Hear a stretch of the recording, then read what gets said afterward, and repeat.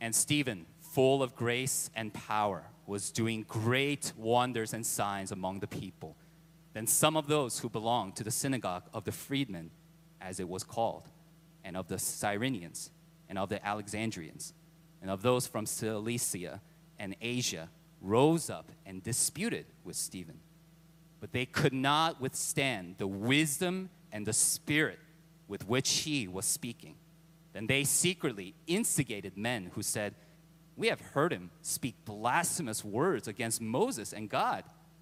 And they stirred up the people and the elders and the scribes, and they came upon him and seized him and brought him before the council. And they set up false witnesses who said, "This man never ceases to speak words against this holy place and the law. For we have heard him say that this Jesus of Nazareth would destroy this place and will change the customs that Moses delivered to us." And gazing at him, all who sat in the council saw that his face was like the face of an angel. "You stiff-necked people, uncircumcised in heart and ears, you always resist the Holy Spirit, as your fathers did, so do you. Which of the prophets did your fathers not persecute? And they killed those who announced beforehand the coming of the righteous one, whom you have now betrayed and murdered. You who received the law as delivered by angels and did not keep it." This is the word of the Lord. Thanks be to God. You may be seated.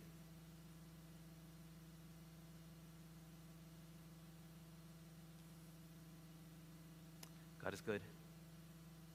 Amen. God is good all the time.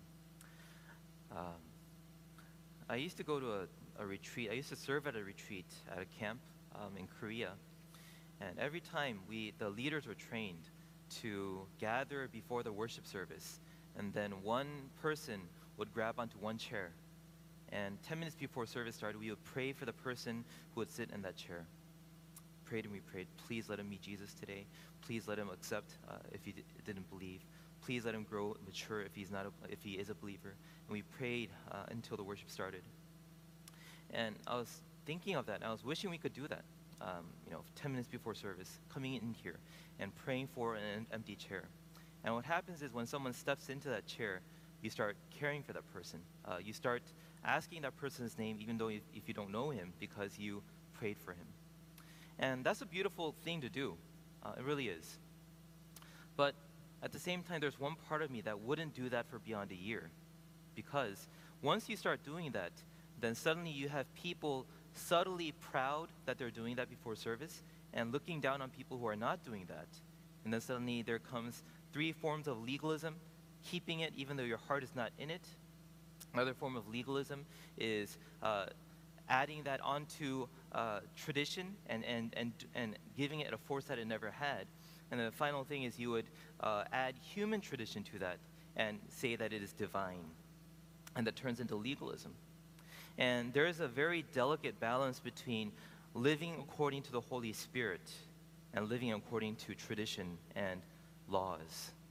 And we're going to dive into all of that today.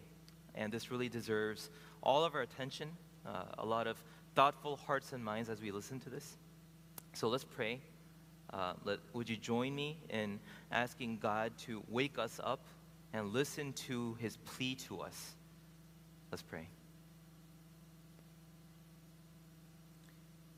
Lord, our wonderful Father, our Savior, with steadfast and covenant love, please awaken your church, not to just see what the times are like, and not to just see what we need to do for the society, but please awaken the church that we would see your face, that we would see what you are doing in our midst, and not just let us see you, but follow you, be devoted unto you, and be glad in who you are. Holy Spirit, please work in the hearts and minds of those who listen to your word today. May it be an unadulterated word that comes not from my lips, but from yours. And throughout this process, let there be an operation that digs out legalism from our hearts, and that helps us understand that we must be in a living relationship with God Himself to continue serving your church and to serve you. So we pray this in Jesus' name. Amen. When Robinson Crusoe, if you read that book pretty long time ago, right? He's a fictional character, and he's stranded on an island, uninhabited island. And the first thing that he does to survive is, remember what he does to survive? He creates a fence, right? He creates a fence, and then he sets up a calendar, and he counts how many days he's been here, and he sets up a routine, right? So a fence and a routine. And oftentimes, long-time survivalists, they tell you that in context of sustained survival in an uncharted land, you need two things, which is basically a structure and tradition, in other words. You need a platform and you need a schedule, a shelter and a schedule. And so these are so ingrained into our survival that without a structure and without a tradition or a way of doing things, we can't process how to survive. And that's why we were talking about last week the paradox of structure, and today the paradox of tradition.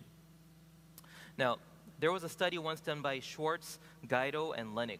These were people who were working on neurology and providing a neurological explanation of corporate behavior and habits.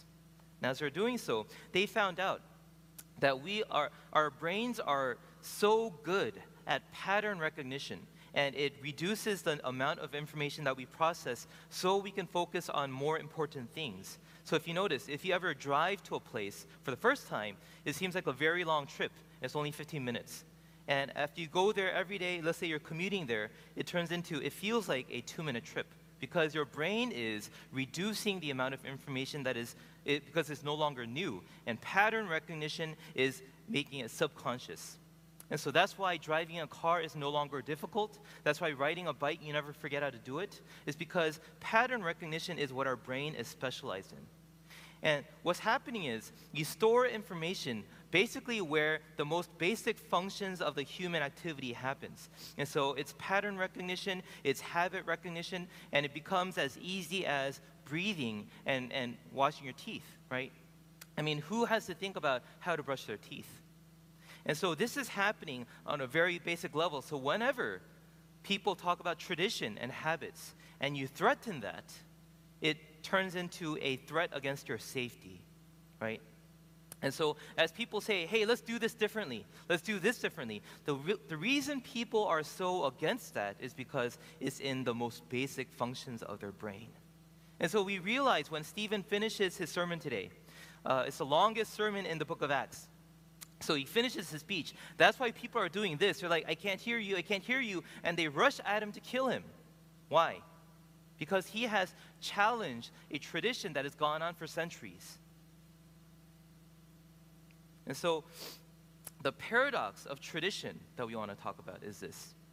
In an organizational setting, tradition is necessary because it helps people find background and find identity.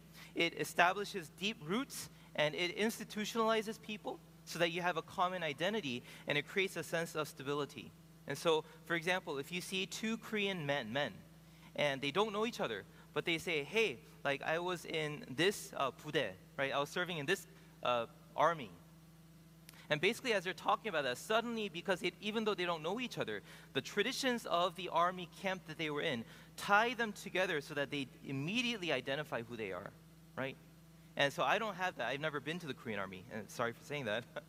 At the same time, you have mothers who've been through a painful process of giving birth. And as soon as you have two mothers talking to each other, they click automatically because the shared experience and process of going through pregnancy and labor ties them together. And so tradition is very useful on a social and an organizational level, but the paradox of tradition in the church is that tradition replaces something that shouldn't be replaced. And what is it that we're replacing through tradition? Everyone repeat after me. We need an active, present tense, sensitivity, and obedience to Jesus. Amen? So tradition replaces sensitivity and obedience to what Jesus is doing because it's a habit now, right? You don't ask someone how to brush your teeth anymore, and that's good. But what if you're too independent? And that's what we're tackling today. You see, the church is different from the world. Amen? The church is different from the world. Worldly organizations, they need predictability and protocols and standards, and they need rules and regulations. The church, not the church, other religions need deep-rooted tradition. They need a burial site for their holy ones. They need places to pilgrimage to. That's what maintains the tradition of other religions. But the church is a living body of Jesus Christ who serves a living God. Amen? We're not looking to the past to see what we should do. We have the ongoing presence of the Holy Spirit in our lives, of course, on the foundation of the Word. And so the church, by its very nature, is not meant to thrive on tradition. It's meant to thrive on a living relationship and obedience to God through the Holy Spirit. Amen? That's so necessary today. And so you see here, for example, if we had a fixed routine, and if that fixed routine doesn't allow you to discern God's will and question it, then it is a routine that is not helpful for your life because you're the church, your family's life because your family is a church, and also us as KCPC.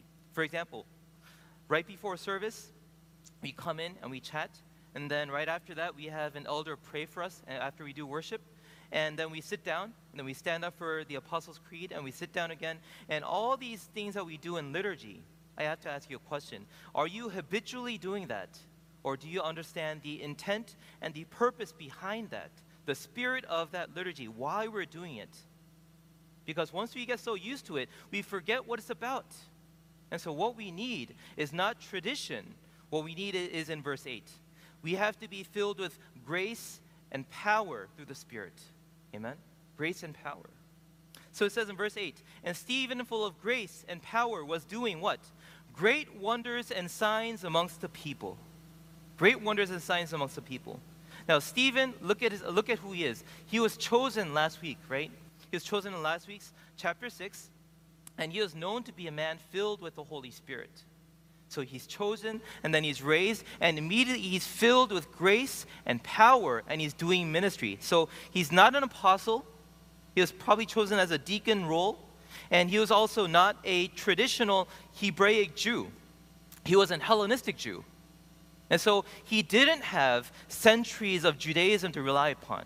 He didn't have the authority of the newly forming church as an apostle. What he didn't have was tradition. But what he did have was the polar opposite. It was grace and power. Grace and power. Usually, I never compliment a person in Scripture. Okay, so let's say we're doing a Bible study and a sermon on David. I would never tell you, be like David, because he was a fallen person, right? And so I would tell you that in David, in his good moments, pointed to Jesus, and in his worst moments, he stood for our humanity and our sinfulness. So I would never say, let's be like David. And there's a moralistic sense in us where we look to a model in Scripture, and we just suddenly want to become like him. And so unless that person is Jesus, I would say, don't be like that person, unless it's Jesus. But Stephen now, it's a little different. He is the first lay person who is filled with the Holy Spirit. And if you're filled with the Holy Spirit, you recover the image of God, and you become exactly the humanity that you're created to be. And so this is a lay person, a common person, filled with sin, and yet he's filled with the Holy Spirit. And he's filled with grace and power, because he's restored to the image of God. And so for the sake of today's sermon, I would say, be like Stephen. Be filled with grace and power through the Holy Spirit. He stands for a new paradigm of people who are filled with God and live out his purposes without rules and laws and regulation, but by the heart of God himself. That's what we're looking to. So in verse 9, okay, so we have the complete opposite of what Stephen is. And so Stephen is presented here filled with grace and power. Now we have a group of people filled with something else. Listen to this. You have people here called the freedmen. along with the Cyrenians, Alexandrians, Cilicia, and Asia. And so you have these new group of people. These are synagogue leaders. Now, there are Bible studies and commentaries that talk about the freedmen. And the freedmen are basically seen as former people who were slaves and servants of Roman masters. And these are Jewish people who served Roman people, and they have just been released. Their contract was up. They've been freed on goodwill, for example. So they are now freed men. Now imagine, if you were a Jewish person and you were just freed from a Gentile, non-Jewish family, and now you're forming a community. What is it that you need the most to form a community? Commonality, right? Something in common. And so they are Jewish people who didn't have a Jewish past. And so they're staking their lives on becoming more Jewish so that they would have an identity again. And so the ironic thing is these are called freedmen, but they are slaves to tradition. They're called freedmen, but they are slaves to what the Jewish people did throughout history. That's why they know their history so well. Colossians 2:8 says this, see to it, that no one takes you captive by what? Philosophy and empty deceit, and listen to this, according to human tradition. Don't let anyone take you captive by philosophy and empty deceit according to human tradition, according to the elemental spirits of the world, and not according to Christ. What it's saying is, don't be enslaved by human tradition, be enslaved to Jesus. No one is free. No one has moral agency free apart from either Satan or God. You're serving one or the other. And so it says here, don't be enslaved to yourself or the world or the flesh.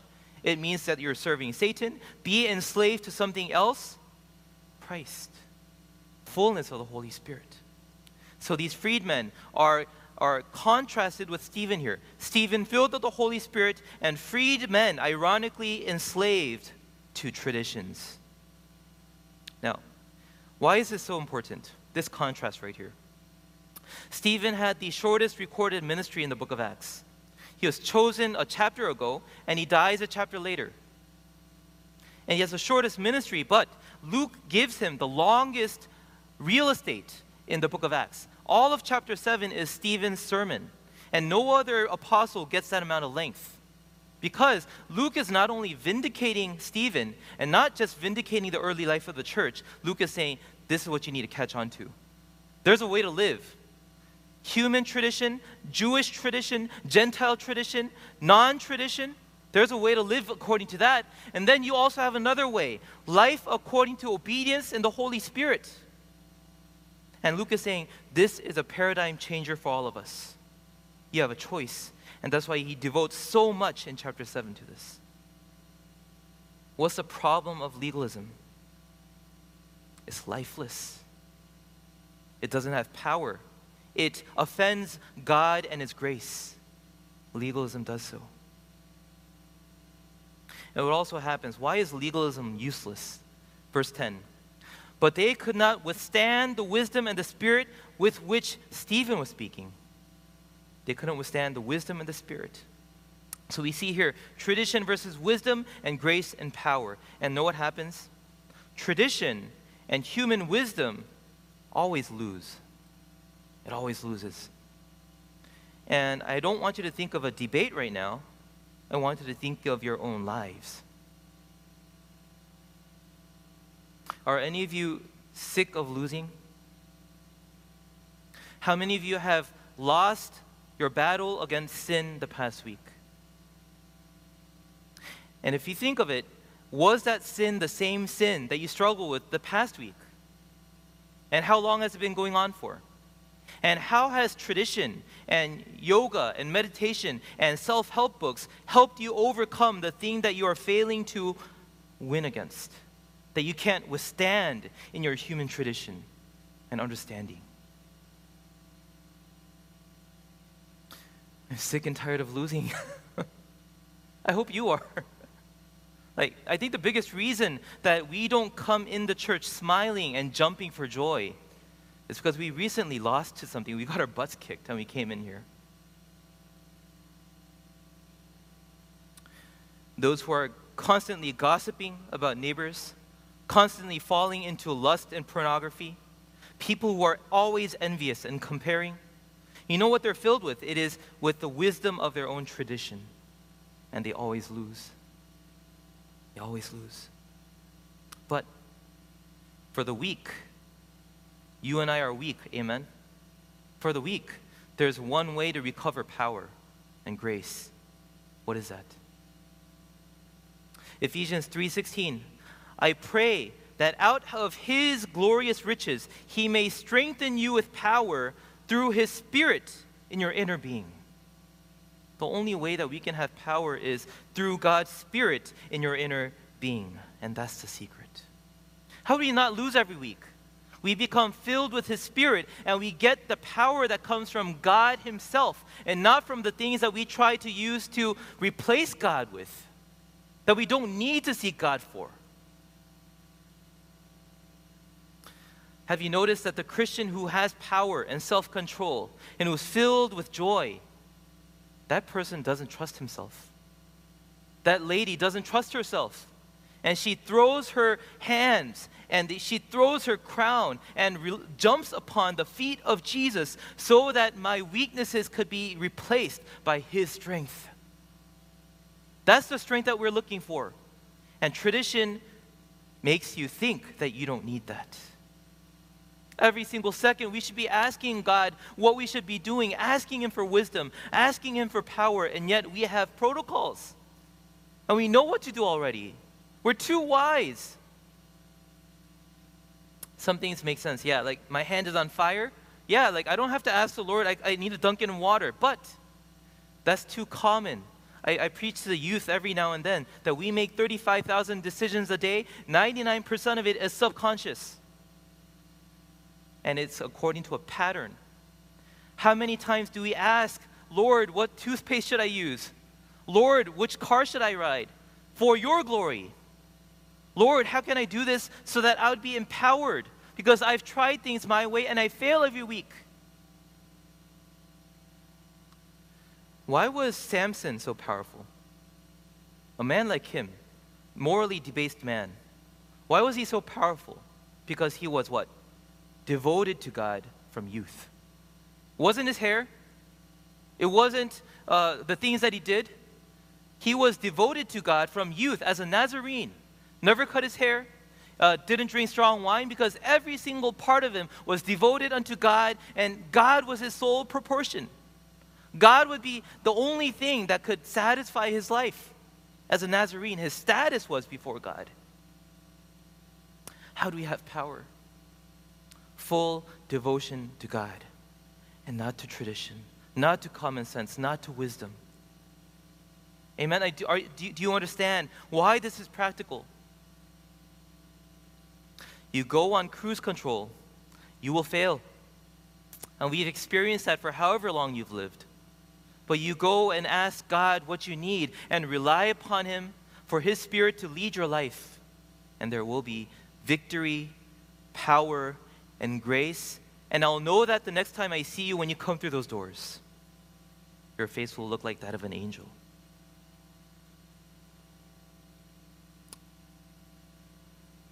In verse 11, we see this narrative continuing. These tradition-infused people, the freed men, secretly instigated men. They start lying, they start doing conspiracy, they start setting up false witnesses, and they say this man never ceases to speak words against this holy place. The temple was now an idol now. Okay, the temple didn't serve his purpose. That's why Jesus said this place will be destroyed in 3 days. And the law. The law wasn't functioning according to a spirit. Only the format of the law was being kept. For we have heard Stephen, this man, say that this Jesus of Nazareth will destroy this place and will change what? The customs that Moses delivered to us. And that has everyone angry. Customs and traditions passed down forever. And these people are angry that those are being challenged. And this thing is really interesting. You couldn't, as a Jewish official, you couldn't execute someone unless you had Roman permission, because they were basically enslaved to Rome. They were operating under its good graces. And so you needed a Roman governor saying, I see the legal issues at hand, and I therefore give you permission to execute him. But there's one excuse, one exception where you can execute a Jewish person by a Jewish official. When you say something against the temple and God himself. And so that's why they're bringing up this strategy. It didn't work for Jesus. Jesus was too wise and he escaped this. But it's working now with Stephen. They're basically saying, hey, like he's full of wisdom and power and grace and we don't know how to refute him. But let's say tradition is being broken here and we'll kill him. So that's what's happening. And one thing that we have to kind of sense here is this. Do you know that your preference for tradition, your way of doing things is so strong that you would lie, cheat, and murder even to preserve that? Do you get this? Okay, let's go into our daily Christian lives. Some of you see each other. You have different personalities, and you just don't like each other. You just don't vibe. Like, hey, like we're just different. Like I'm just gonna, be separate from that person. It's because your way of doing things and that person's way of doing things just collide, and your survival is on the issue. Your survival is on the line. That's why we can't love one another, because what? Your way of doing things is being challenged. And let's not pretend it's not happening here. There are people who refuse to serve on the same leadership boards because that person's way of doing things is so different from mine. I want you to be challenged. How can the church be a place for everyone? Everything according to Scripture. Amen? Sola Scriptura, right? Everything according to Jesus. And his life could not be compartmentalized.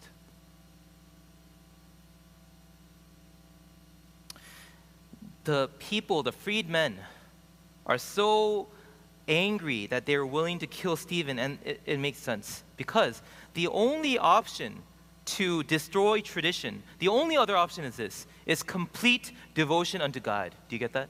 And so you either devote yourself to tradition and your way of doing things, or you totally devote yourself to God. And when you mix the two together, it's not a good thing. It's not, thesis and antithesis and synthesis. It's not that. It's God and anything else. If you mix them together, it's syncretism. And God hates that. That's what all the prophets talk about. Don't mix God with the worship of other things, because God is holy. And so this is what it's saying. The only other option to not live according to tradition is to live according to God alone. Devotion to God alone. And if you look at our teenagers, the reason that they're so lacking in power and grace is because this. They're usually addicted to four things. They're addicted to pornography and Fortnite and weed and social media. And what's happening is, as they grow into their 20s and 30s, they only replace those things with something else. And what's happening is, their mind is so fragmented on concentrating on so many things that there's no single-minded devotion to God alone. We're so good at multitasking that God is one of the compartments that we utilize when we need Him. But what needs to happen is not syncretism, not giving God His time when we want to do so, is fully devoting ourselves to His life. That's where you get power and grace. And I challenge you, will you devote your lives to God? Fully devote your lives to God. Not thinking about grades or your workplace or how to do well there. That will come when your life is centered on God. God will give you wisdom to live out your corporate life and your student life. But if you are fully devoted to God, grace and power that cannot be withstood, that's what we need. The church is meant to operate that way. By people totally devoted unto God. And then what happens if you're like that? What happens when KCPC becomes like that? What happens when all of us are only devoted to God alone? Fully living with Him and stepping alongside of Him alone. Verse 15. They gazed at Him, and all who sat in the council saw that His face was like that of an angel. It says Stephen's face was like that of an angel. And in Scripture, this has a meaning. It's not saying that, he he went to the 목욕탕, he is looking like that because it's pointing to an ancient event. It stands for communion with God. That's when your face shines. You're filled with the Holy Spirit, and joy and life and all the good fruit of the Holy Spirit is coming out of you. And what it is representing is this. It's pointing back at Moses. And so these legal scholars, these legalists, are accusing this person, hey, you're saying everything against Moses, so we hate you, we're going to kill you. And ironically, Stephen is representing Moses right now, because Moses went up to Sinai and he received the law of God, but the law of God has as its foundation a covenant relationship with God. And so he saw God's face, and his face was so bright that he had to put a veil over his face. So ironically, the people are getting the format of the law correct. That's why they know the history and everything, but they don't actually have what Moses had, which was a relationship with God. It's pointing to communion. And so you have to understand this. If you have rules to obey, that means you have a relationship with the lawgiver. Like children, if you are grounded, blessed are you, because you have parents. And if you have laws to follow, it means you have a lawgiver, a father who cares for you and gave you a way to flourish according to those laws. So a law points to a lawgiver, a relationship. They had the law, but no relationship. That's what legalism is. The freedmen could accurately describe the history of Israel. Like, they probably agreed with everything that Stephen said in the beginning of chapter 7. They knew the history of Israel, and yet, they didn't have what Stephen had. Grace, power, a face like an angel, joy and fullness and life. They could name him. They didn't have what he had. They could name him, but they didn't have what he had. I love my Reformed brothers and pastors. I love them. But one thing we're so good at is naming things, but not having it. Naming things, but not having a more intense relationship with God himself. For example, we look at something and we say, oh, that's racism. And we look at something else, we call that, oh, that's Christian nationalism, okay? And then we look at something else, oh, we call that, pre-tourism. And we have predestination. We have all these sophisticated names. We call this theonomy. And, we call this modalism. And we have every heresy under the book. But why do our faces look like demons sometimes? Like, why are we so angry all the time? Why is there no power and life in our lives? We can name it, but we don't have it. We don't have him. And I wonder how much of this pertains to your life. We have effectively categorized every person that we don't like in our lives, and yet, are you holier because of it? Are you more righteous because of it? God created us to have his Spirit. And through that, we would have grace and power and joy and life so that our faces would show with the inner radiance of the Holy Spirit. I wish you had that, amen? Like, I want that, amen? Our church doesn't need to do anything if the individual members of the church are like that. Like, just be who you are. Go into the world, and you will give birth to more spiritual life if you are just like this. Joy, peace, that attracts so many people. Like moth to a light, it attracts people, it has power. But start giving them laws. Start giving them, this is step number 1 through 12. This is what you need to do to be a Christian. They won't come, but they see power, they see life, they flock to that. Because the world doesn't have it, can't imitate it, can't withstand it. So I pray that you would be filled with the Holy Spirit, go out to the world, so that the world either tries to stone you or they will follow you. Be men and women of crisis. Cause crisis wherever you go because you are so filled with the Holy Spirit, and the world doesn't have it, doesn't have that power, doesn't have that life, and so they need to see where you are getting yours. And that's where you say, I have a living relationship with God through Jesus Christ, his Son. May our small groups be like that. May our families be like that. May you be like that. Now we're going to go to the end of Stephen's sermon here. This is verse 51. Now, in this sermon, he talks about the whole history of Israel until then, and he gives you 3 points that you should memorize. These are summaries of his sermon. Number one, what he's saying is, worship wasn't confined to a certain location. We had the tabernacle, but they wandered. And so me saying things against this temple doesn't mean that you're actually worshiping, right? And so coming to the temple doesn't mean that you're worshiping. And that has so much solid ecclesiology in it, the study of the church. Are we worshiping just because we are here? No, some of you are still thinking about golf. Some of you are thinking about fishing right now. Like, it's a joke, but there was a previous worship service I attended, and so many bulletins were rolled up like this, right? And the people that were doing this in the sermon, they were thinking of fishing. People doing this were thinking of golfing, right? But even when we're here, like, we're not worshiping. And Stephen's saying that worship is done in spirit and in truth and the Spirit. Point number one. Point number two, he says, you killed those people who say who gave you tradition. Like, you killed the prophets.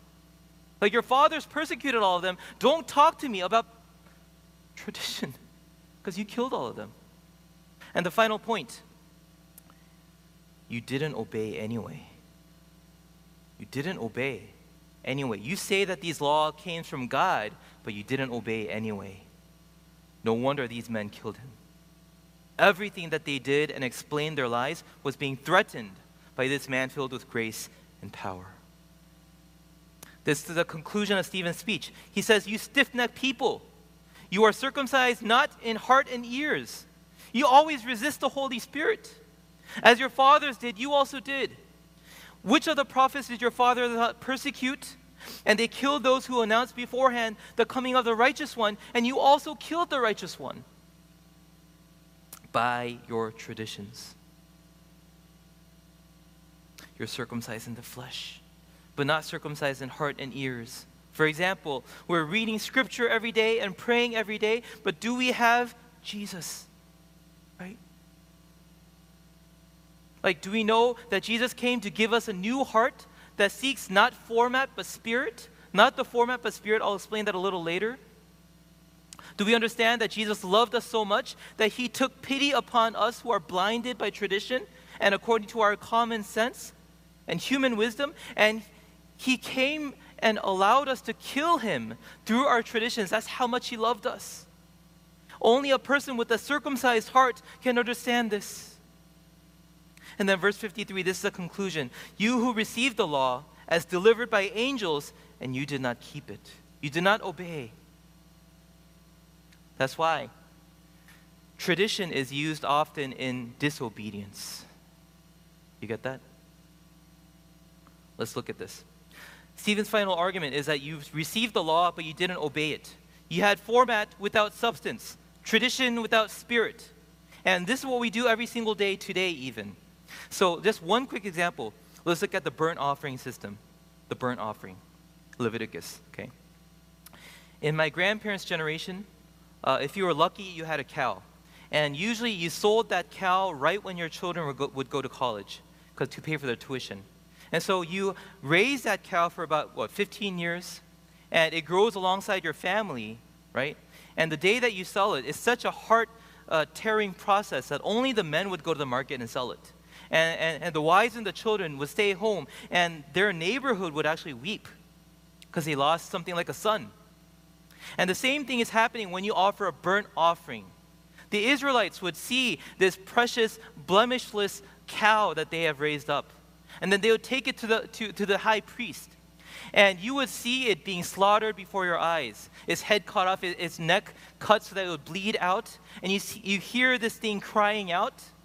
And you see the skin being ripped off. And you see being cut every ligament and joint.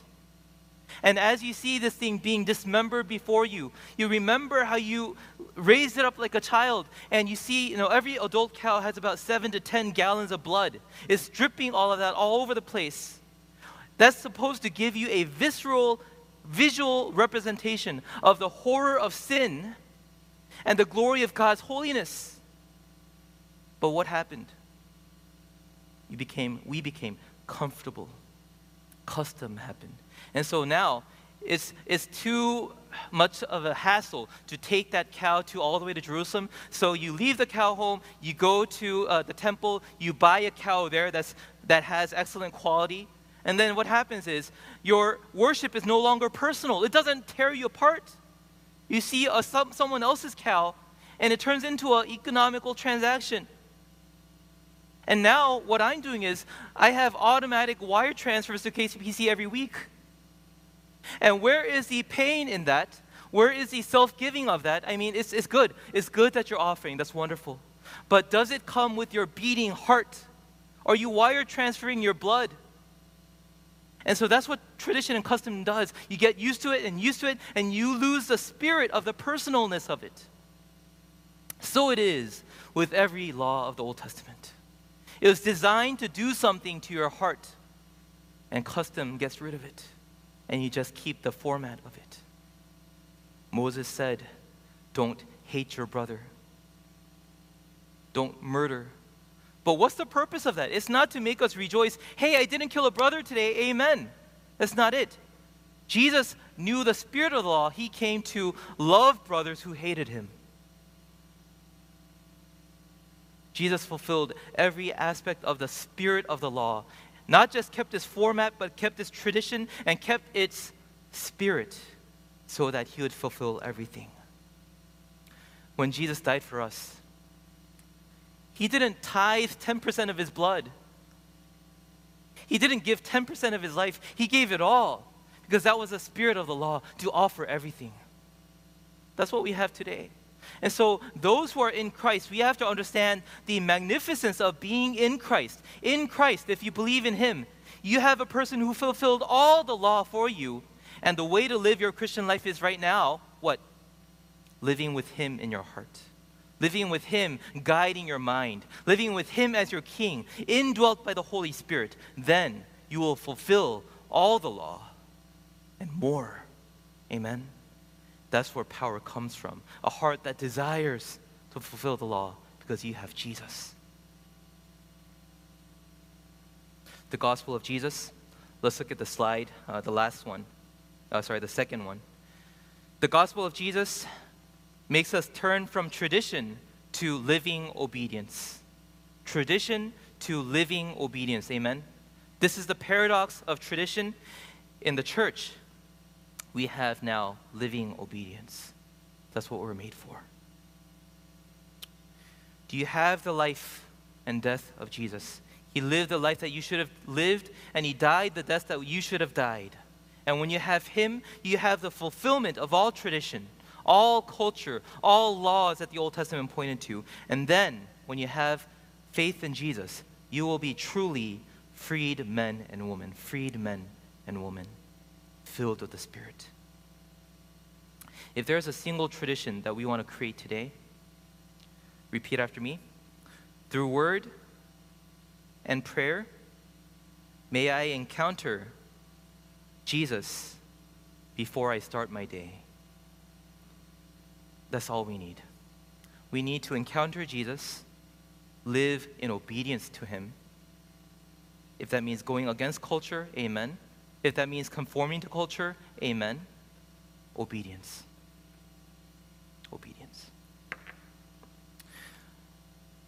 What that means is that he has to cause us to focus on him. That means we have to be disturbed and shaken every now and then. Do you get that? And so with that in mind, we're going to read a poem together. I'll read a part and then you read the following part. And as we read it, let's ask God to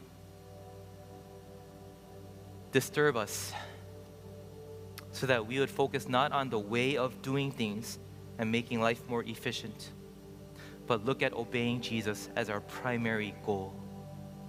So let's stand up. Let's read this poem together. Please put your heart in it.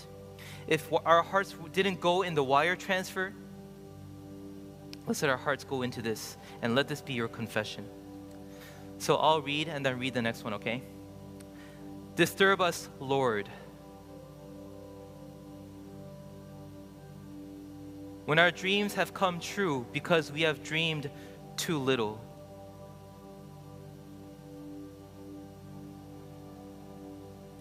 Disturb us, Lord.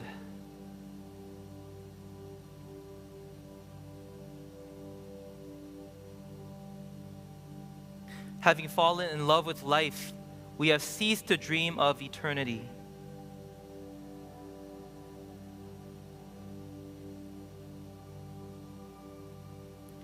Disturb us, Lord, to dare more boldly.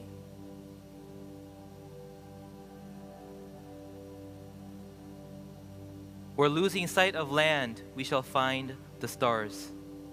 We ask you to push back the horizons of our hopes and to push into the future in strength, courage, hope, and love.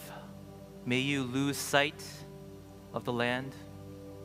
May you lose sight of anything that gives you too much comfort, anything that keeps you from devoting your life to Jesus. May you lose that so that Jesus would be the only person that you could look to, the only hope you have. That is the greatest blessing that we can have because we are the church. Let's worship.